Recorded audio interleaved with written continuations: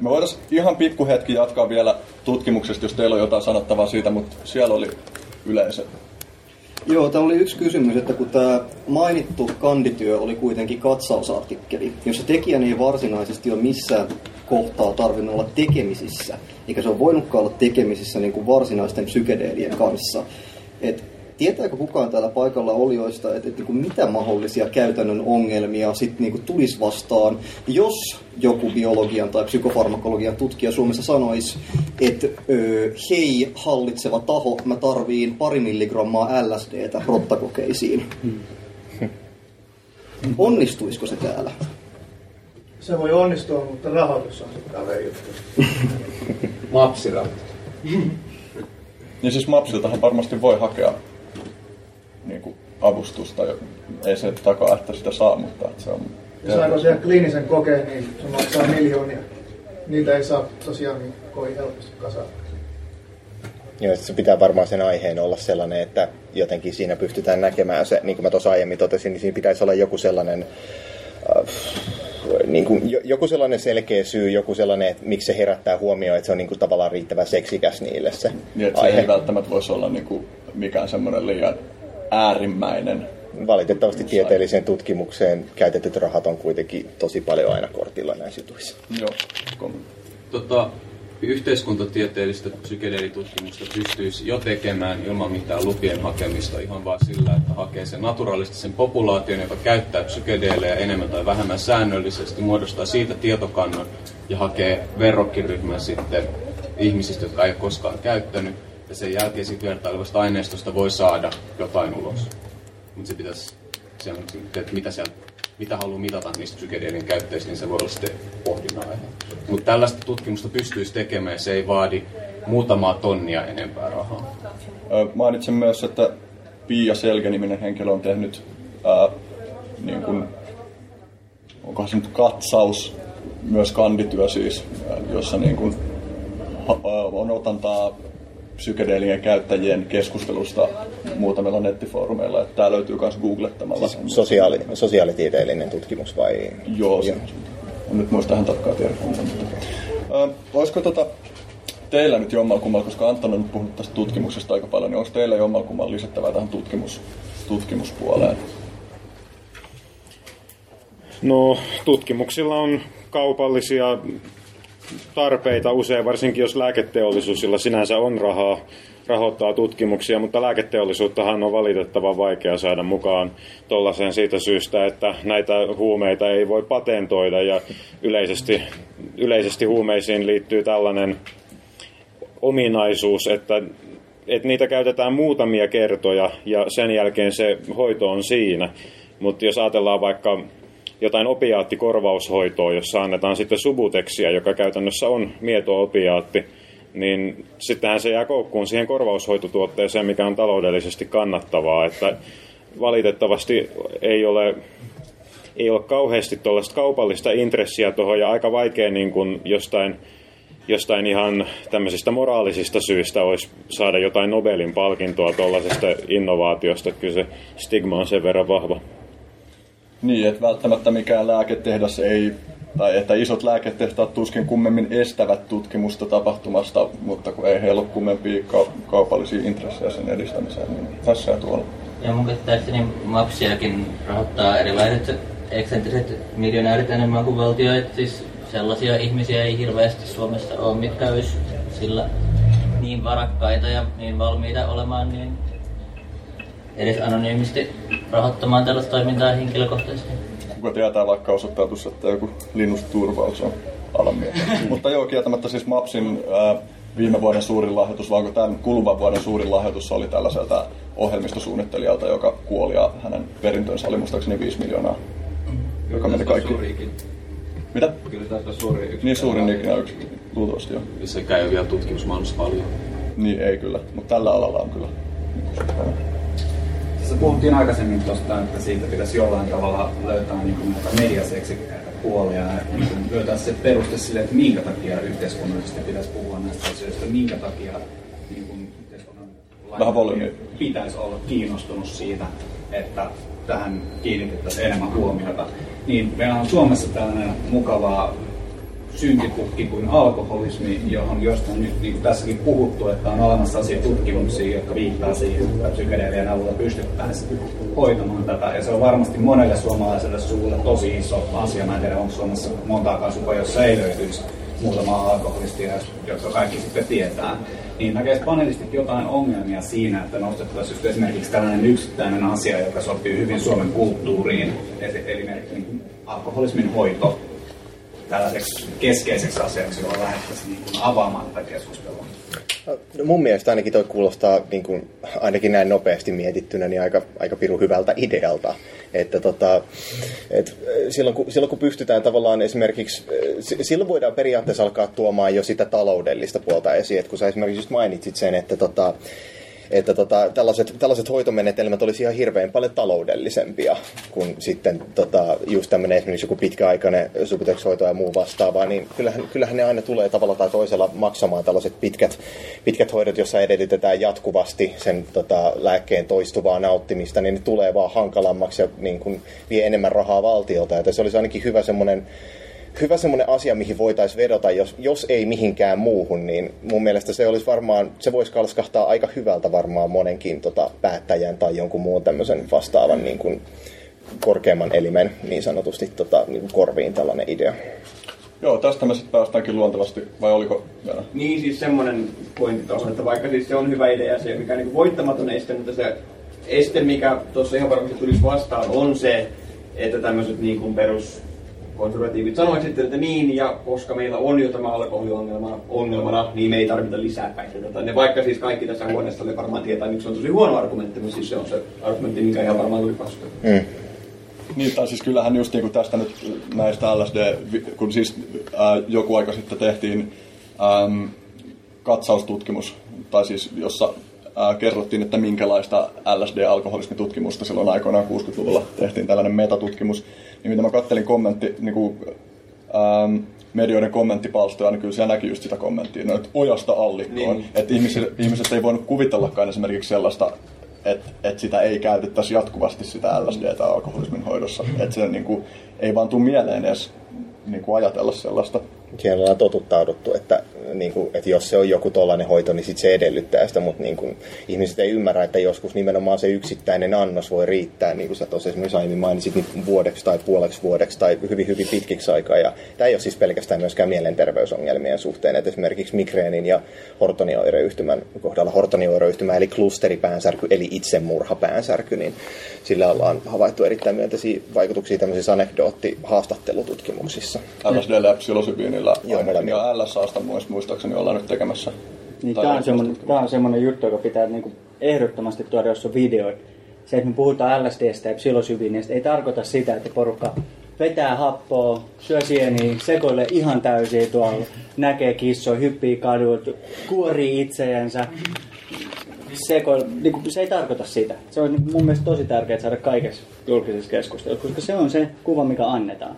Puhumattakaan siitä, että jossain tilanteissa esimerkiksi ne vaikuttavat niin kuin annokset on esimerkiksi huomattavasti pienempiä kuin se varsinainen esimerkiksi tripin tuottava annos. Nimenomaan. Tavallaan sitä ei tarvitse edes ottaa niitä määriä tässä tilanteessa. Sivuuttamatta tietysti sitä niin kuin todellisuutta, että joillekin psykedeelinkin käyttö kuitenkin niin kuin on sekoilevaa ja että se on osa sitä, mutta just nimenomaan ehkä se, että me voidaan laajentaa. Niin, se ei tarkoita välttämättä. Että se on huomattavasti enemmän. Ja siis niin kuin mun mielestä tavallisia ihmisiä ei voi syyttää siitä, että he eivät tiedä näitä juttuja, koska jos ei ole kiinnostusta tätä aihetta kohtaan, niin mistä he olisivat saaneet silloin. Niin, ja kun misinformaatio on niin paljon, se on se, mitä tuutetaan. Saanko mä kysyä yhden kyllä vai ei kysymyksen Antonille? Et sen perusteella, mitä sä oot nähnyt, tai tuossa ton kandin työn puitteissa kohdannut, niin olisiko sun mielestä perusteita sanoa ihan suoraan, että tämänhetkinen päihdevalistus, mihin sä oot törmännyt suhteessa psykedeeleihin, on vajavaista? Ehdottomasti kyllä, että mä nyt siitä on itsellä aika paljon, niin kun mä oon ollut jossain peruskoulussa. Tai, no se ei paljon muuttunut. Joo, no joo, ikävä kuulla. Mutta on tosiaan niin itse huomannut, että siellä saattaa olla vain ihan yksinkertaisesti jotain sellaisia toteamuksia, jotain lauseita, jotka vaan yksinkertaisesti ei vaan oikeastaan yhtään millään lailla pidä paikkaansa. Tai on tavalla tai toisella niin kuin täysin epäsuhdassa niin kuin sen todellisuuden kanssa. Ongelmia on. Jotkut näistä ongelmista on erittäin spesifisiä, erittäin täsmällisiä ongelmia. Nimettäköön vaikka just tämä, nyt mä en saa kuollaksenikaan päähäni tätä, siis tämä, apua. Juuri se. Kiitos. Hyvä, että täällä on joku kuiskaaja aina. Eli HPPD niin on esimerkiksi erittäin tämmöinen tyypillinen nimenomaan aika pitkälti hallusinogeeneihin liittyvä häiriötila. Että kyllä tällaisia on, mutta ne joko tuodaan esille jollain ihan omituisella tavalla, joka vaan ei yksinkertaisesti pidä paikkaa. Esimerkiksi HPPDstä ollaan vedetty sitten näitä lopputuloksia, että nämä tämmöiset flashback-ilmiöt ja muut vastaavat tällaiset ongelmatilat, jotka vaikuttaisi olevan tavalla tai toisella hiukan semmoinen urbaani legenda juttu, niin pääsee sitten kuitenkin osalliseksi tavallaan siihen, tai että ne on osa sitä päihdevalistuksen sisältöä. Eli HPPDssähän on siis kyse siitä, että itse niin kuin akuutin psykedeelikokemuksen jälkeen niin joillakin ihmisillä esiintyy niin kuin esimerkiksi niin kuin miten tämä no siis semmoisia visuaalisia poikkeamia tai... Joo, tai niin kuin ylipäätään aistipoikkeamia, jotka voi jatkuu niin kuin jopa vuosien ajan, niin kuin ainakin joidenkin anekdoottien mukaan, mutta ainakin niin kuin tällaisissa vähän niin kuin virallisemmissakin raporteissa ollaan se, että kyllä se voi ainakin puoli vuotta tai vuodenkin kestää ihan hyvin yleensä. Joo, ja tätä ei hirveän hyvin vielä ymmärretä, että mistä tässä on kyse ja miksi tämä tapahtuu. Okei, nyt siirrytään mediaan, eli no me nyt ollaan sivuttukin mediaa jonkun verran tässä näin, mutta nyt niin kuin ihan tällaisena alaotsikkona. Mä oon kirjoittanut tänne, että mediassa kuva on ristiriitainen. Toisaalta nykyään jo esitellään myönteisiä tutkimustuloksia Suomenkin mediassa, ja toisaalta ei kuitenkaan vedetä mitään yhtäläisyysmerkkejä tavallisten ihmisten laittomiin kokemuksiin, koska laittomista kokemuksista ei ole puhuttu myönteiseen sävyyn, tai ei saa puhua myönteiseen sävyyn. Eli siis käytännössä, että Suomessa kyllä jo uskalletaan uutisoida siitä, että tätä psykedeelitutkimusta on. Uskalletaan kertoa, että psykedeelit ei ole niin kuin aina jotenkin elämän tuhoava asia. Mutta siitä huolimatta niin kuin juuri missään suomalaisessa mediassa ei ole juuri minkäänlaista analyysiä siitä, että miten tämä voisi liittyä tavallisten ihmisten tavallisiin kokemuksiin. Kun Suomessa nyt ei ole mitään psykedeelitutkimusta tehty, johon nämä suoraan olisi sillä tavalla niin kuin sovellettavissa, että se niin kuin koskisi tavallaan käyttäjien arkea. Mistä johtuu, että Suomessa ei ole niin kuin juuri ollenkaan minkäänlaista analyyttistä niin kuin journalismia tämän asian suhteen? Tai jos on, niin se on jotain tosi uugiota, mutta mikään valtamedia ei analysoi oikeasti tätä keskustelua. Mikään valtamedia ei tee sitä, mitä me yritetään tässä nyt esimerkiksi tänään tehdä. Mikään valtamedia ei kysy, että miksi psykedeeleistä puhutaan niin kuin puhutaan. 90- ja 2000-luvun taitteessa oli 2 isompaa lehtijuttua, jotka sai paljon huomiota. Oli nyt liitteessä oli iso juttu huumeista ja niiden positiivisista vaikutuksista. Se kansikuva oli semmoinen oranssi, mun saattaa vieläkin olla se jossain tallella. Ja sitten vähän aikaa siitä eteenpäin, niin City-lehti haastatteli useampaa psykedeelejä käyttänyttä. Siellä oli Päivän Sini muun muassa isossa osassa monilla ensimmäisenä kokemuksena. Ja sitten näistä puhuttiin molemmista positiivisen sävyyn, mutta sitten siellä oli jotain kummallisia epätarkkuuksia liittyen ekstasin ja GHBn käyttöön. Ja sitten myöhemmin City-lehti ilmoitti jossain Erratassa, oliko se seuraavassa numerossa, että heidän oli pakko tyhmentää niitä kommentteja, käyttäjien kommentteja, koska heidän pääasiallinen tarkoituksensa on myydä mainostilaa. Että ei voi antaa tällaista vaikutelmaa siitä, että huumeilla olisi mitään positiivisia vaikutuksia. Kolmantena oli myös tämä, oliko V-lehti, joka julkaisi aikoinaan myöskin niin kuin käyttäjien haastatteluja ja lehti vedettiin pois myynnistä. Oliko muutamia päiviä ehkä julkaisun, tai ei myynnistä, koska kyllä se oli ilmaisjakelulehti, mutta vedettiin pois levityksestä ja sitten taidettiin julkaista tilalle niin kuin korvaava versio, josta tämä artikkeli puuttui, mutta se kyllä netistä löytyy, jos sitä haluaa googletella. Joo, ja siis kyllä esimerkiksi Steve Jobsin kuollessa se aika laajasti puhuttiin siitä, että hän hyvin niin kuin voimakkaasti puhui sen puolesta, että LSD oli hänen mielestään niin kuin olennainen kokemus ja jopa vaati sitä firmansa designereilta, että ne olivat käyttäneet LSD:tä. Mutta siis tietysti mun kannalta on äärimmäisen ongelmallinen freimaus, koska että joku narsistinen psykopaatti, joka saa tantaliittinsä Kongon sisällissodasta ja on täysin käsittämätön riistokapitalisti, joskin tietysti erittäin viehättävä henkilö, niin jotenkin koska siis totta kai tuossa on aina toi luokka-asetelma, että 1800-luvulla oli kausi, jolloin Englannissa gini oli laitonta, mutta viski ei, mikä osoittaa lähinnä sen, että aina jos joku huume tavallaan tulee luokka-orientoituneeksi, niin se kielletään. Ja siis sama oli 60-70-luvulla, että LSD:stä ja psykedeellisistä tuli tavallaan vastakulttuuriaineita, jonka takia ne oikeastaan tehtiin laittomiksi hallitsemaan tätä vastakulttuuria, eikä niinkään niiden aineiden itsensä takia. Mä en edes itse ole mikään semmoinen erityisempi tälleen karkeasti ilmastuna edes minkään asteinen salaliittoteoreetikko tai muu, mutta siis mä oon kans aika pitkälti sitä mieltä, että luultavasti se johtuu, että tavallaan se on kuitenkin, nämä yhdisteet on sellaisia, että ne muuttaa arvomaailmaa tavalla tai toisella yleensä ihmisillä. Ne saa ihmiset kyseenalaistamaan monia asioita, ja yksi näistä asioista, joita kyseenalaistetaan, on luonnollisesti se kaikki poliittiset tahot, valtaa pitävät tahot, auktoriteetit, kaikki tällainen, ja se ei ole auktoriteettien kannalta erityisen terveellistä, että on tällaisia yhdisteitä sitten olemassa, jotka saattaa muuttaa radikaalisti ihmisten arvomaailmaa jossain määrin kyseenalaistavampaan suuntaan. Mitä siis terveemmässä maailmassahan se olisi oikein terveellistä niille auktoriteeteillekin, että olisi itsestään selvää, että kyseenalaistetaan ja käydään sitä kriittistä keskustelua. Niin, että ne haitat sijoittuu lyhyelle tähtäimelle, koska vaaditaan jotain muutoksia ja kaikki sellainen on hankalaa ja vaatii rahaa, mutta jos ajatellaan jotain pitkän tähtäimen haitallisuutta, niin semmoisesta nyt ei ole näyttöä. Mä oon myös kirjoittanut tänne, että tutkimuksista kertovien artikkelien lopussa on monesti mainittu, että ei saa mennä kokeilemaan omin päin. Että se erikseen, vaikka kaikille varmasti on selvää, että mitään laittomia päihteitä ei koskaan saa käyttää, niin se tosi monissa sellaisissa artikkeleissa, joissa esimerkiksi kerrotaan vaikka taikasienten positiivisista vaikutuksista tutkimustilanteessa, niin että täytyy silti sanoa, että ei saa kokeilla. Mistä tämä kertoo? Että vieläkin koetaan tarpeelliseksi vielä erikseen alleviivata se, jonka kaikki jo tietää. Ihmiset haluaa kuitenkin olla aina varovaisia näissä asioissa. Ne ei kuitenkaan, se on parempi aina laittaa joku sellainen juttu sinne loppuun, joku semmoinen, mihin voi vedota, jos jotkut ihmiset rupeaa liikaa moralisoimaan tai jotenkin nostattamaan älämölää siitä asiasta. Se huumemyönteiseksi. Joo, niin sit siellä voi sillain, mut hei kato, täällä lopussa mä oon kyllä sanonut, että nämä on paha asia tai jotain siihen suuntaan. Mutta musta se varovaisuus on kuitenkin, se on, mä näkisin sen positiivisena asiana, aidon varovaisuuden.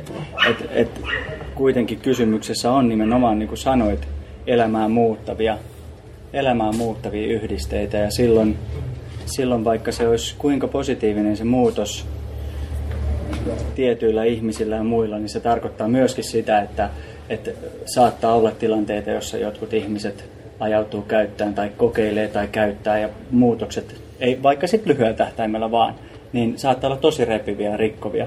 Ja silloin mun mielestä sitä ei pidä tavallaan asettaa naurunalaiseksi sitä itse varoitusta, mutta se just, että jos se on semmoisessa kontekstissa se varoitus, jossa ei ole toivoakaan, että kukaan semmoinen lukisi sen, vaikka jonkun artikkelin, niin kukaan lukisi sen artikkelin, joka ei ymmärrä sitä, niin silloin se on vähän kummallista. Ja ehkä tuossa on siis se, että kun sä mainitsit aitouden, niin mun mielestä just niin kuin Anton ilmastosta, että se on tavallaan vaan se juttu, johon voi sitten jälkeenpäin vedota. Niin. Tai, kyllä olen mä siis itsekin, kun mä oon kirjoittanut psykedeeleistä aika paljon, niin huomaan monesti, että tuntuu siltä, että täytyy joka yhteydessä tavallaan tuoda esiin se nurjapuoli siitä, mutta että tavallaan toivoisit sitä, että jos sitä tuodaan, niin että se tulisi jotenkin vähän analyyttisemmin. Joo, kyllä. Jotenkin. Mielestäni myös joissain tilanteissa on ihan vastuullista, siis kyllä varmaan itsekin tekisin tutkimuksen jostain MDMA-terapeuttista vaikutuksesta, niin toteaisin siinä, että niin kun se mitä on tavallaan pimeältä markkinoilta saatavissa usein ei ole puhdasta MDMAta, vaan ecstasy voi olla ihan mitä tahansa. Ja siis tämähän toteutetaankin nimenomaan tutkimuksessa, mutta että jos puhutaan nimenomaan lyhyistä mediassa olevista artikkeleista, jotka kertoo muutamalla palstalla tai muutamalla kappaleella sen, että tällainen tutkimus on tehty, niin että ehkä siihen sitten kaipaisi jotain analyyttisyyttä enemmän, että se ei ole vaan semmoinen niin kuin lause, joka sanotaan, tai koska on pakko sanoa se. Tällainen keskustelukulttuurimuutos, jossa vielä sanon, niin kun tässäkin niin kun jaotellaan vaikutuksia sitten hyötyihin ja haittoihin, mikä on täysin perusteltua ja se on hyvä tapa jäsentää maailmaa, mutta yksi toinen näkökulma, mikä tähän asiaan voitaisiin ottaa, olisi sellainen, jossa vähemmän tehtäisiin tuollaista hyvä-huono arvoarvostelmaa ja todettaisiin, että psykedeelien käyttäminen on taito, hieman niin kuin pianonsoitto. Ja siinä nyt vaan on se, että jos sä olet huono käyttämään psykedeelejä tai pikemminkin jos se käyttökokemus epäonnistuu, niin sillä on sitten paljon negatiivisempia vaikutuksia kuin että jos jonkun kappaleen soittaminen epäonnistuu. Joo, tähän me voitaisiin myös mennä sitten hetken päästä enemmän, kun mennään enemmän vielä niin kuin henkilökohtaisen tai niin kuin psykedeelikulttuurin niin kuin sisäistä maailmaa käsittelevään keskusteluun. Mulla on tässä nyt vielä tästä niin kuin mediasta tai niin kuin valtavirran psykedeelikeskustelusta niin tällainen väite, johon mä haluaisin teiltä kommentteja, että aika, jona psykedeeleistä ei voinut puhua julkisesti tai jona psykedeeleistä saattoi puhua ainoastaan negatiiviseen sävyyn, on takanapäin myös Suomessa. Voidaan katsoa koskee myös huumeet ylipäätään. Oletteko te samaa mieltä tai eri mieltä tämän väitteen kanssa? Minkälaisia seurauksia voi olla nykyään sillä, että puhuu? No siis, kyllä mä uskaltaisin väittää että niin kuin varovaiseen sävyyn, että en ole kyllä ihan samaa mieltä siitä, että on niin kuin jotenkin turvallista puhua ja muuta vastaavaa, että no, riippuu tietysti sitä, että mitä nyt turvallisella tarkoitetaan ja mitä tarkoitetaan niin kuin niillä haittapuolilla, joita voi sitten tulla näistä niin kuin tästä asennoitumisesta ja muusta, mutta kyllä se on vielä vähän jumahtanutta se keskustelu ja välillä tuntuu suorastaan kuohuvan sellaista eräänlaista vihamielisyyttä suoraan sanoen. En mä kyllä itse väittäisi, että se aika on takanapäin, mutta toivon mukaan se, niin kuin tässä on tapahtumassa jotain muutosta. Minkälaisia konkreettisia seurauksia voi seurata tänä päivänä?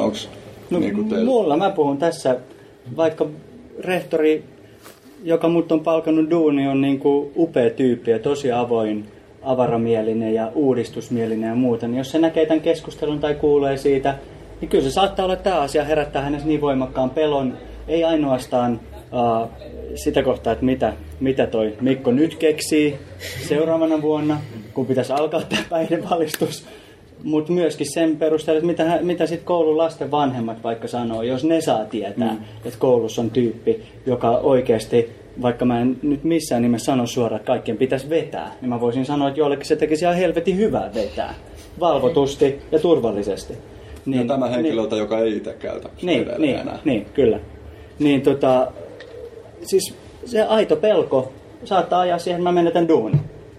Ja sen takia mä en ole kanssa ihan suoraan sitä mieltä. Joo, mäkään en ihan jaa tuota mielipidettä. Tämä ei ollut siis mun mielipide, vaan väite, mutta mä itse olen miettinyt paljon näitä samoja kysymyksiä, koska mäkin olen lasten kanssa töissä ja olen niin kuin useita vuosia jo puhunut tästä aiheesta, mutta jotenkin kummallisesti on onnistunut välttämään kaikenlaiset negatiiviset seuraamukset, mutta sitten toisaalta niin kuin on myös asennoitunut niin, että jos niitä on tullakseen, niin sitten niitä on tullakseen. Musta tästä asiasta on tärkeää puhua.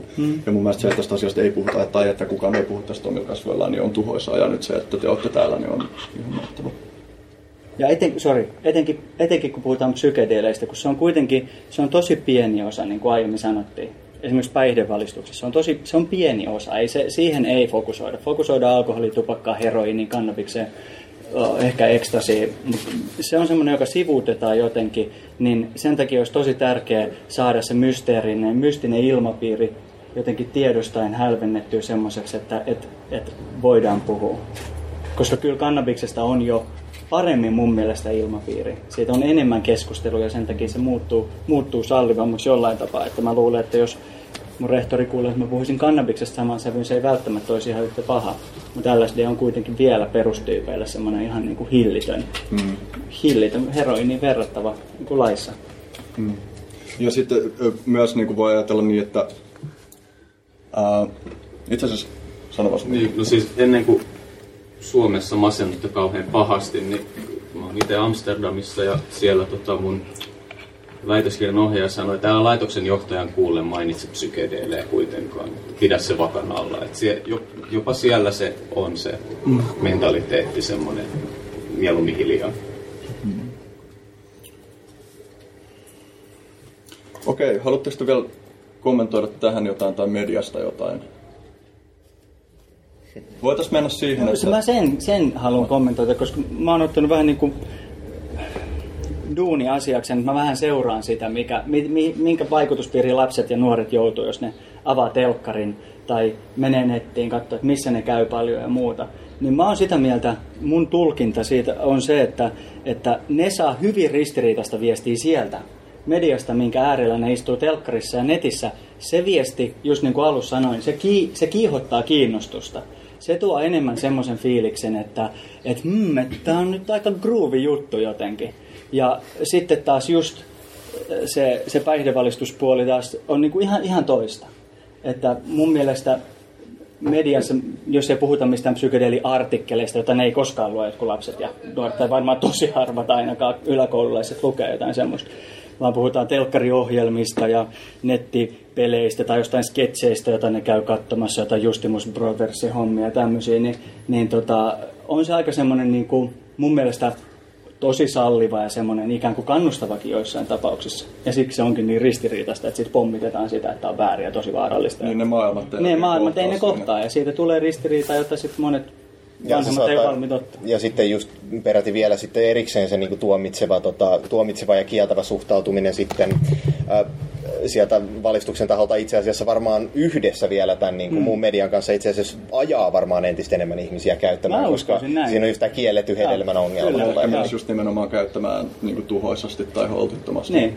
Joo. Ja siis totta kai niin kuin usein niin kuin ne yhteydet, missä puhutaan ihailevasti, on todella hämmentäviä niin kuin se, että okei, jos katsoo mitä tahansa niin kuin valtaviran ohjelmissa olevia jotain Doors-historiikkeja tai mistä puhutaan Jim Morrisonista tai John Lennonista tai jostain tällaisesta idolista, niin niissähän hyvin voimakkaasti tuodaan esiin tämä huumeiden käyttö positiivisenakin asiana, vaikka ne oli nimenomaan tyyppejä, jotka käytti täysin vastuuttomasti ja hillittömiä määriä. Niin ehkä vielä se tekee mieli sanoa tästä niin kuin aiheen käsittelystä mediassa, että joskus kun ekan kerran törmäsi niin kuin esimerkiksi niin kuin argumentteihin kannabiksen laillistamisesta, niin jotenkin sitä muodosti niin kuin sellaisia käsityksiä, että nämä ihmiset nyt ajattelee, että niillä on niin kuin totuus tästä asiasta ja että heidän mielipiteensä on niin kuin se tai että he haluaisivat, että heidän mielipiteensä on se viimeinen sana tästä asiasta ja että kaikkien pitää niin kuin ymmärtää tämä asia. En tiedä kuinka niin kuin loppujen lopuksi totuudenmukainen kuva tämä oli, mutta mä voin kuvitella, että aika moni saa tällaisen kuvan. Ehkä niin kuin saattaa saada tästäkin keskustelusta. Ja mun tekee mieli painottaa sitä, että mun mielestä on nimenomaan tärkeää, että sitä keskustelua avataan ja sitä käydään. Mä en näe sellaista mitään päätepistettä, että me saavuttaisiin niin kuin kulttuurina tai yhteiskuntana johonkin tiettyyn pisteeseen, että meillä on joku konsensus vaikka psykedeelien suhteen. Ei mun mielestä niin kuin ole mitään tarvetta konsensukselle. Sen suhteen on tarvetta konsensukselle esimerkiksi, että minkälainen päihdepolitiikka toimii. Mutta ei se, että mitä niin psykedeeleistä pitäisi ajatella tai miten niihin pitäisi suhtautua tai ylipäätään päihteisiin, niin en mä näe mitään muuta kuin erilaisia mielipiteitä ja niin kuin käynnissä olevan keskustelun, joka etenee. Niin sen takia mä niin kuin henkilökohtaisesti haluaisin haastaa kaikki, olkoon sitten YADn tyyppejä tai poliitikkoja tai opettajia tai rehtoreita tai Amsterdamista jonkun pomon sieltä koulun pallilta istumasta, osallistuin siihen keskusteluun, käymään sitä, koska mun kokemus on myöskin se, että ihmiset, jotka tavalla tai toisella puoltaa psykedeelien järkevää käyttöä, ei ole semmoisia, että ne sanoo just, että jes, kaikki vaan vapaaksi, heitetään happoa viemärin veteen, kaikki vaan niin kuin, ei ne ole semmoisia tyyppejä, vaan ne haluaa just nimenomaan sitä heijastelua, ja ne haluukin kuulla vasta-argumentteja, jotta heidän oma näkemys voisi kristalloitua ja muuta.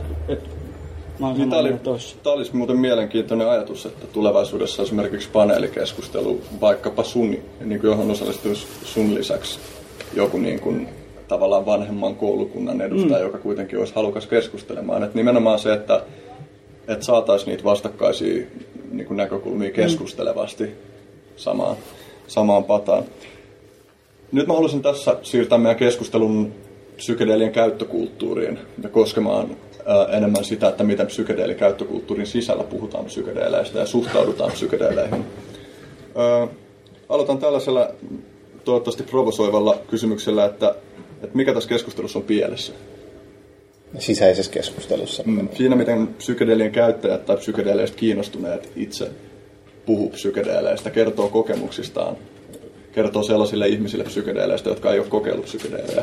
No, ainakin itse jotenkin, niin kuin melkein aina, kun jotkut ihmiset innostuu jostain asiasta tai kiehtoutuu siitä ihan suunnattoman paljon, niin se tuntuu liittyvän tällaista, miten sitä nyt kutsuisi, tämmöistä ihmeen eliksiiriajattelua siitä, että tämä yhdiste on nyt ratkaisu ihan kaikkiin mahdollisiin ongelmiin. Sitä on just esimerkiksi itse erityisen paljon törmännyt tällaiseen esimerkiksi, kun keskustellaan kannabiksen vaikutuksista, niin sieltä tulee aina ihan valtava määrä sitä, että se toimii ihan kaikkeen, se parantaa ihan kaiken, siinä ei ole mitään haittoja, ja se on aivan niin kuin se yleensä vaan sit saa raivostumaan entistä enemmän. Ja mun mielestä tämä on havaittavissa myös sen perusteella, se vähän mitä mä oon seurannut tämmöistä sisäistä keskustelua psykekulttuurissa, niin siinä tuntuisi olevan ajoittain ilmassa jonkun verran tällaista tarpeetonta ylistävyyttä ja sellaista, että siinä ei vaan enää, se ei tunnu vaan niin kuin pysyvän sellaisen niin kuin terveen mielenkiinnon niin kuin rajoissa. Kyllä se nimenomaan sellaisten ihmisten niin kuin kommunikaatiossa, jotka on tavallaan vasta rakastuneita aiheeseen. Mm-hmm. Niin, sitä tietysti, jos kokee, että on saanut osakseen tällaista ikään kuin salasta tai paheksuttua tietoa, niin, ja sitten huomaa, että siinä tiedossa onkin jotain perää, niin se herättää sellaisen innostusreaktion, mutta siinä pitäisi olla sitten aika huolellinen, että millä tavalla sen oman tunnepuolensa siitä tuo esiin, koska kuitenkin tällaisten tunteen ilmausten voima perustuu siihen, että ihmiset pystyy samaistumaan niihin, ja sellaiset ihmiset, joilla ei omia myönteisiä kokemuksia psykedeeleistä ole, niin he nimenomaan ei voi samaistua tällaisiin tunnekokemuksiin. Mitenkäs sitten, kun hyväksytään se realiteetti, että on paljon ihmisiä, jotka ei kommunikoi huolellisesti kokemuksistaan, vaan niin kuin puhuu esimerkiksi tosi syvästi vaan jostain omasta yhdestä näkökulmastaan, eikä välttämättä yritä punnita, koska tällaisia ihmisiä varmasti väistämättä on. Kyllä niitä ihmisiä riittää, että ainoa mitä tässä nyt voidaan tehdä on tälleen hieman toppuutella sitä puolta, mutta ei ne ihmiset niin kuin kaikki missään tapauksessa, tai tuntuu vaikealta kuvitella, että he kaikki sitten jotenkin muuttaisivat tapojaan tai tällä tavalla, mutta tämmöinen rauhallinen vastapaino tälle intoilulle, niin sellaista kannattaa muistaa kommunikoida, ja tietysti niin kuin jos joku on kauhean innoissaan jostain asiasta, niin hän hakee sen tilan sille sanomalleen. Ja sitten sitä sanomaa joutuu monet kuuntelemaan. Jos on sitten neutraalimpi suhtautuminen asioihin, niin ei ole sellaista tarvetta hakea sitä tilaa omalle sanomalleen, mistä voi helposti seurata, että se sanoma jää sanomatta. Mutta sillä voisi olla joku sellainen merkitys, että ne maltillisemman linjan kannattajat muistaisivat välillä ottaa tämän rauhallisemman näkökulman asiaan.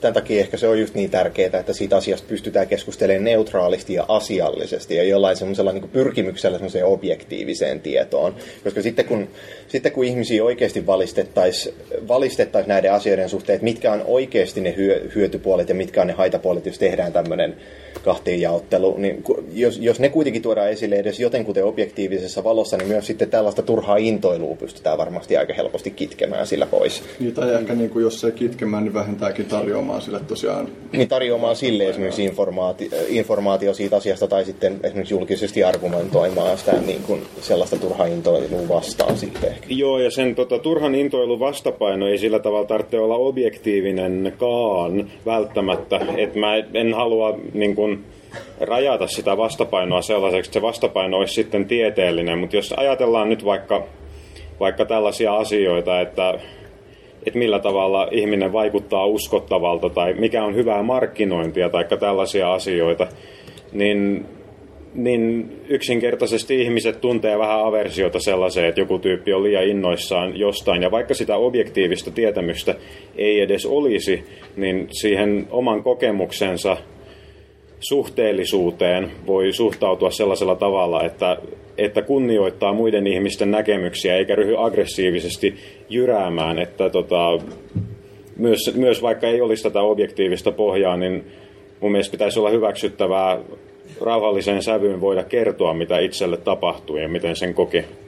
Ja sitäkin just niin kuin, se on, että on hyvä, että on jotain faktoja ja sitten esimerkiksi millä pystyy sitten tarvittaisiin myös niin sanotusti sitten näpäyttämään, mutta joo just se, että ei kuitenkaan yritä tehdä sitä missään vaiheessa sillä erityisen hyökkäävään sävyyn, koska ei siitä varmaan ikinä kauheammin mitään irtoa.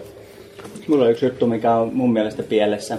Mun mielestä pielessä on semmoinen, mihin mä oon itse jäänyt vangiksi joskus, eli vanhan liiton käyttäjät, jonka piiriin mä oon löytänyt tieni joskus, niin suhtautuu sitten tämmöisiin nuorempiin jannuihin, jotka aloittaa kokeiluja ja muuta, niin vähän sillä että vedä nyt tappiasti. Jos ei niinku psyykemme ihan täysin murskaksi ja alkutekijöihinsä, niin sä et ole vetänyt tarpeeksi. Aina kun on tuonut esiin jonkun niinku epävarmuustekijän tai joku, niin sä et vaikka toki kestä annoksia, että lisää vaan vettä myllyy, niin menee. Ja tää on mun mielestä yksi juttu, jonka mä oon nähnyt edelleen olevan joissain semmoisissa tilanteissa, jossa on ollut sitten tavallaan 2 sukupolven käyttäjiä, että mua vaikka 15-20 vuotta vanhempia tyyppejä ja sitten oman ikäisiä, että tulee vähän semmoista, vaikka se on vähän semmoinen miehisyyskoe, että pitää vaan vetää ihan törkeänä, että sillä tavalla rakennetaan se todellinen tieto maailmasta ja muuta. Se on mun mielestä vähän pielessä. No, tähän tekee mieli, jos joku ei ole tähän vielä törmännyt, no luultavasti ei ole. Yksi henkilö, joka on aika merkittävästi niin kuin, nostanut sen ajatuksen profiilia, että tosi isot määrät psykedeelejä on niin kuin just se oikea tapa mennä, eli Terence McKenna, niin hänen veljensä tuossa juuri hiljattain paljasti, että niin kuin tiettävästi herra McKenna ei viimeisten 10 nelivuotisen aikana, joiden aikana hän kuitenkin niin kuin huomattavasti niin kuin rohkaisi ihmisiä ottamaan isoja annoksia sieniä, niin ei uskaltanut enää itse niitä ottaa, koska vuonna 1988, kunhan se oli kokenut niin uskomattoman niin kuin hajottavan ja pelottavan ja niin kuin jonkun tällaisen kohtaamisen merkityksettömyyden kanssa, että kai hän koki jotenkin vaan, että niin kuin nyt riitti. Mikä siis ei kerro sinänsä mitään siitä, että eikö siinä olisi silti voinut olla pointtia, että se on niin kuin rohkaissut niihin isoihin niin kuin annoksiin, että no onhan se voinut kokea, että tämä oli just semmoinen kokemus, mikä sen täytyy käydä läpi, että niin kuin jotain niin hajottavaa. No tämä on just se niin kuin dialogi, mitä on käynyt. Tavallaan sen vaan, niin kuin sanoit, että vaan se henkilökohtainen kokemus, oma näkemys siitä, että mulle tämä hajottava juttu oli tosi hyvä.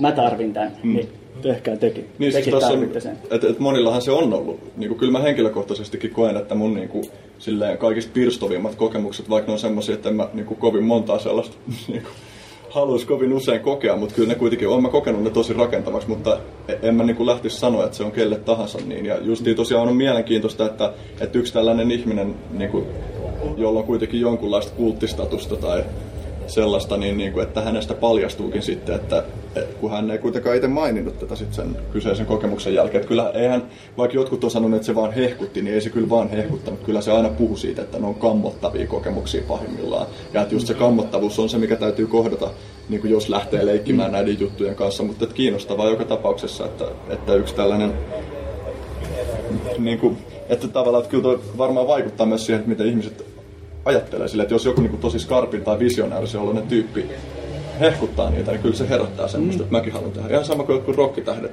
tai mitkä tahansa idolit, jos ne hehkuttaa jotain, että joku juttu on jees, niin kyllä mä ainakin huomaan, että kyllä niin ihmiset, joita mä arvostan tosi paljon, niin kyllä ne niin muovaa mun ajattelua sillä tavalla. Mä näen ehkä tavallaan pimeämpänä puolena tuossa sen, että okei, että psykedeelikeskustelu on hyvin voimakkaasti assosioitunut vastakulttuuriin ja vastakulttuurilla on ollut luultavasti myös pimeä puoli. Eli sellainen niin kuin äärimmäisen voimakas New Age-ajattelu ja jotain sellaista Richard Albert Ramdas juttua ei niin kuin kuvata sellaisena varoittavana esimerkkinä. Että briljantti Harvardin professori, niin kuin tohtori voi mennä niin kuin täyteen psykoosia ja alkaa selittää jotain aivan sekavaa.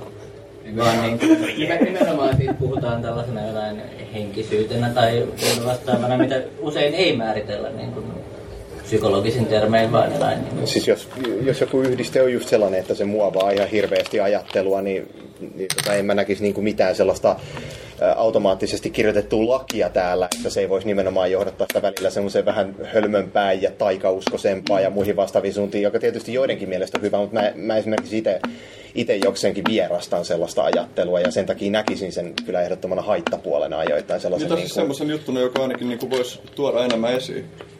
Musta tuntuu, että henkilökohtaisestikin niin viime vuosina alkanut jotenkin havainnoimaan sitä, että että miten kummallisiin juttuihin sitä on niin kuin ainakin puoliksi päätynyt jossain vaiheessa uskomaan niin kuin oman psykedeeliuransa aikana, ja miten se niin kuin just, että kun on niitä valtavia merkityksellisyyden kokemuksia jostain asioista, niin että miten sitä voi vaan niin kuin päätyä sitten antaa jotenkin, niin kuin, tai tavallaan otaksua myös semmoista objektiivisempaa arvoa sille, että tämä juttu, mitä mä koen, on nyt tosi tärkeää. Vitsi, mikä uskomaton synkronisaatio, asiat loksahtaa paikoille, ja nyt mä tajusin tämän jutun. Että tämä on semmoinen juttu, mistä tavallaan olisi hyvä puhua enemmän, mutta ainakin Suomen kontekstissa niin ei ole niin hirveän paljon julkista keskustelua, tai siis kelle tahansa tarjolla olevaa keskustelua, jossa olisi mukana niin kuin nimenomaan tyyppejä, jotka on esimerkiksi yli 10 vuotta käyttänyt psykedeelejä. Että oikein on ehkä semmoinen juttu, mikä syntyy silleen sitä mukaan, kun kulttuuri niin kuin kypsyy. Ja tämä olisi esimerkiksi, vai oliko täällä jollain muulla jotain? Pointti kautta kysymys, että mä oon itse omien kokemukseni sen perusteella, mitä mä oon nähnyt ihmisiä, jotka ovat aloitelleet psykedeeliuraansa, niin muodostunut tämmöisen näkemyksen, että yksi psykedeelien merkittävä vaikutus, oli se sitten biologisesti tai kulttuurisesti selitettävä, on se, että ne innostaa ihmiset kertomaan siitä kokemuksesta tosi innoissaan. Ja jos ne ei löydä sitä jotakuta, jolle kertoo siitä ja purkaa ja niin kuin yrittää ymmärtää sitä paremmin, sitten ne kääntyy juuri helposti sen niin kuin tavallaan ainoan tarjolla olevan vaihtoehdon puoleen, joka on sitten juurikin tämä Ram Dass New Age-meininki. Tämähän on oikeastaan niin selkeä ongelma, joka jälleen kerran juuret voisi ainakin mun mielestä johtaa siihen, että psykedeelit on niin stigmatisoituja, että ne on laittomia. Ja se keskustelu on huonoa niin julkisesti kuin ehkä siellä itse psykedeelikulttuurissakin. Tahtoisin esittää kyllä kriittisen ajatuksen sille, että jotenkin Ram Dassin ajatukset täytyy niin kuin automaattisesti nähdä vain psykoosina. Näkisin, että niistä voi saada huomattavan paljon niin kuin iloa ja käytäntöä irti elämäänsä, mutta ehkä se, että on niin kuin huono homma, että jos on vaan tavallaan yksi käsitekartasto, jonka kautta näitä voi selittää. Että joko sä et puhu ollenkaan tai sit sä puhut New Age-termejä, niin että ehkä tätä niin kuin toivottavasti tieteellinenkin tutkimus niin kuin valottaa. Ja silleen, että vaikkei sen keskustelun tarvitsisi olla tieteellistä, niin mun mielestä on esimerkiksi kiinnostavaa, että näille kokemuksille löytyy niin kuin psykologian niin kuin kartastolta käsitteitä, jotka on helpommin ymmärrettävissä kuin monet niin kuin jotkut New Age-termistöt. Mutta on niiden niin kuin New Age-termistöjenkin olemassa oleva käyttö varmasti ymmärrettävää siinä mielessä, että kyseessä on aika uudenlaiset kokemukset kuitenkin, joille ei ole niin paljon pohjaa meidän niin kuin kulttuurissa. Mutta tämä on nyt 3. kerta, kun mä tuon esiin tämän John Hopkinsin yliopistossa tehdyn tutkimuksen, se 2006 liittyen psilosybiinin pitkäaikaisiin vaikutuksiin, tai siinä oliko se nyt 1 tai pari annosta psilosybiiniä, ja sitten se, että miten se vaikuttaa pitkällä aikavälillä, oliko siinä nyt seuranta puoli vuotta vai vuosi eteenpäin, en nyt ihan 14 kuukautta. Joo, okei. Ja mihinköhän mun nyt piti tässä vähän karkas ajatus taas jostain syystä. Hapenvähystä. Se voi kyllä pitää paikkansa. Niin siis niin nämä vaikutukset tässä tilanteessa siitä, hitto, että mulla karkasi ihan täysin tämä ajatus. Ja palataan myöhemmin siihen sitten, jos muistuu. Jos mä esitän tällaisen väitteen, että niin kuin psykedeelikulttuuri ei ole tarpeeksi itsekriittinen, niin herättääkö tämä teissä jotain väitteitä tai reaktioita? No te olette ensimmäiset ihmiset siinä kulttuurissa, jotka mä tapaan, jotka on kriittisiä. Ja mä oon kuitenkin ollut aika pitkään sen kulttuurin parissa sitten niin kuin muilla saroilla. Niin mä oon kyllä sanonut, että ainakaan ne ihmiset, jotka on muodostanut sen psykekulttuuria, johon mä oon törmännyt, niin ei ole tarpeeksi itsekriittisiä. Mutta mun itsekriittisyyden tarve on, niin kuin, mä en aseta sitä kenenkään muulle, että pitäisi olla yhtä itsekriittinen. Mistä niin kuin voi johtua tällainen, kun mä oon niin kuin kertonut itselleni ainakin paljon niin kuin sellaista ajatusta, että psykedeelit nimenomaan rohkaisee ja kyseenalaistaa kaikenlaiset ajatukset ja oletukset. Mutta mistä voi johtua se, että niin kuin just kun sä puhut tästä vanhan koulun psykedeelikulttuurista, niin että siellä piirissä on niin paljon sellaista, mitä sä nyt kuvaat, että ei tarpeeksi? Vaikea sanoa, että mistä johtuu, mutta toisaalta sitten taas täytyy myös sanoa se, että suurin osa niistä ihmisistä, joita mä kutsun psykedeellisen kulttuurin edustajiksi, joihin mä oon törmännyt, ne käyttää myös paljon muita päihteitä. Ja sillä tavalla ne ei ehkä sit puhtaasti edusta psykekulttuuria, vaan siihen liittyy ylipäätään semmoinen näiden yhdisteiden avulla tajunnan muuttuneiden tilojen hakeminen. Ja ehkä se sitten johtuu jotenkin siitä, vaikea sanoa, miten mä pääsen toisen pään sisään. No, kun puhutaan tästä itsekriittisyydestä ja sitten on tämä tämä itsettömyys, mistä nykyään kovasti puhutaan, pitäisi kokea itsettömyys, niin tietysti voi hieman retorisesti kysyä, että miten voisi olla itsekriittinen ollessaan itsettömässä tilassa.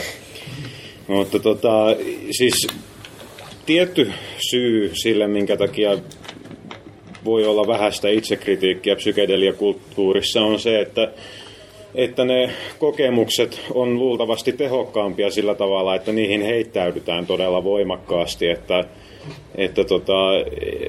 ja se, että mihin se itsekritiikki siinä sitten perustuisi, niin se ei ole täysin yksinkertainen kysymys, että tavallaan se sellainen kritiikitön uskon tunne on jossain mielessä jotain, mitä siltä kokemukselta myös halutaan, että lähinnä sanoisin, että tämmöistä perussosiaalista ajattelevaisuutta, niin sitä voisi korostaa tuossa, että en mä itse hyvällä omalla tunnolla suosittelisi jotain mahdollisesti vaarallista jollekulle niin kuin ihan hirveän voimakkaan positiivisin sanankäänteen sillä, että mä olisin silleen, että just sinä tyyppi sun tarvitsee tehdä toi, niin ei se nyt kuulosta niin vastuulliselta. Piti ehkä palata nyt, kun mä muistin tämän, että mitä mä alun perin mainitsin. Sä puhuit siitä, että tavallaan niin kuin tieteellisessä tutkimuksessa ei välttämättä sillä ei oteta kantaa ns. Siihen hengellisyyteen tai muihin vastaaviin asioihin. Tai siis sitä, että tavallaan niin kuin, että usein just se niin kuin ainoa termit, millä siitä puhutaan, on se niin kuin New Age, tämmöinen New Age-sanasta tietyssä tilanteessa, jos se, niin kuin, ne kokemukset on jotenkin ylikorostuneita ja ei välttämättä, jos se ihminen on tavallaan kasvanut niistä hiukkasen vinoon, jos tälleen saa sanoa. Mutta esimerkiksi just tässä tutkimuksessa, jonka mä aiemmin toin ilmi, niin siellä itse asiassa erikseen oli kysymyksiä liittyen hengelliseen kasvuun ja niin kuin spirituaalisuuteen ja nämä ihmiset oli kaiketi jossain määrin uskonnollisia valmiiksi, mutta ne nimenomaan sanoi, että se oli myös uskonnollisesti tai hengellisesti merkittävä kokemus, että myös sitä seurattiin, että niin kuin tässä tutkimuksessa niitä kokemuksia ja tuotiin esille sitä. Ja ehkä se, mitä mä tarkoitin, oli enemmänkin se, että tavallaan yleiskieleen ei ole vielä niin kuin vakiintunut niin kauheasti niin kuin tapoja, joilla kuvailla näitä kokemuksia. Ja tavallaan, en nyt halua hirveän syvälle lähteä tähän, mutta esimerkiksi semmoinen niin kuin yleinen kokemus jostain niin kuin rajojen liukenemisesta tai niin kuin kysymykset siitä, että mitä joku niin kuin dualismi on tai asioiden erillisyys, niin on sellaisia juttuja, joista on aika vaikea puhua, mutta jotka aika monesti kuitenkin tuntuu olevan niin kuin niille on yritetty kehittää jotain tällaisia sanoja ainakin tieteen piirissä, tällaisia erillisiä sanoja, mutta mä en oikein usko, että esimerkiksi käsite, kuten oceanic boundlessness esimerkiksi istuu välttämättä ihan suoriltaan. Se ei tavallaan tule ihan suoraan niin kuin vaulostosta, vaan joku tommoinen ilmaisu, se kuulostaa hankalalta ja vaikealta. Että toisaalta tietenkin uudenlaisten kokemusten kuvailu välttämättä vaatiikin ja väistämättä vaatiikin niin kuin uudenlaisten kommunikaatiotapojen luomista. Siinä mielessä on kätevää, että ne kuulostaa semmoisilta, mihin ihmiset ei ole tottunut, ne psykedeellisten kokemuksen kuvailemiseen käytetyt sanat, koska sitten ne on niin kuin sen alan sanoja, että ne tunnistaa siitä. Mutta siihen sävyyn, miltä ne kuulostaa, niin siihen liitetään nykyään ennakkoluuloa. Ehkä ne pitäisi olla sujuvampia. Myös siis, mun mielestä sitä ei ehkä niin korostaa tarpeeksi, että jotenkin ne oivallukset, mitkä tuntuu äärettömän henkilökohtaisilta sillä hetkellä, kun käyttää, voi olla myös äärettömän illusorisia. Siis sillä, että olen kokenut psykedeleissä asioita, jotka on vaikka vahvistanut mun perusturvallisuustunnetta tai auttanut kehonkaavan tuntemisessa ja hyvin pysyvillä tavoilla, mutta että olen myöskin kokemusten jälkeen kirjoittanut pitkiä artikkeleita sanojen juttuja sydämin välisestä erosta ja kokenut, että se on jotenkin niin kuin hyvin merkityksellistä ja vasta ehkä viikon sen jälkeen todennut, että tämä oli ihan vittu mä selitän. Olematta kuitenkaan niin kuin muuten mielestäni kauhean psykoottinen tai harhainen, mutta se on vähän epäkäytännöllistä, että tässä hankalassa keskusteluilmapiirissä, mikä yleensä on, niin kuin, että ei voi mennä kadulla kelle tahansa selittää tämmöisiä juttuja, niin sillä on sellainen sivuvaikutus, että sitten tällainen niin kuin itseironinen huumori, joka on erittäin kehittävää, niin siitä voi tulla vähän vaikeampaa, kun joutuu puolustelemaan itsensä niin usein, mutta justiin kyllä niin kuin kannattaa todellakin suhtautua pienellä huumorilla tommosiin kokemuksiin aina. Tuolla on ollut.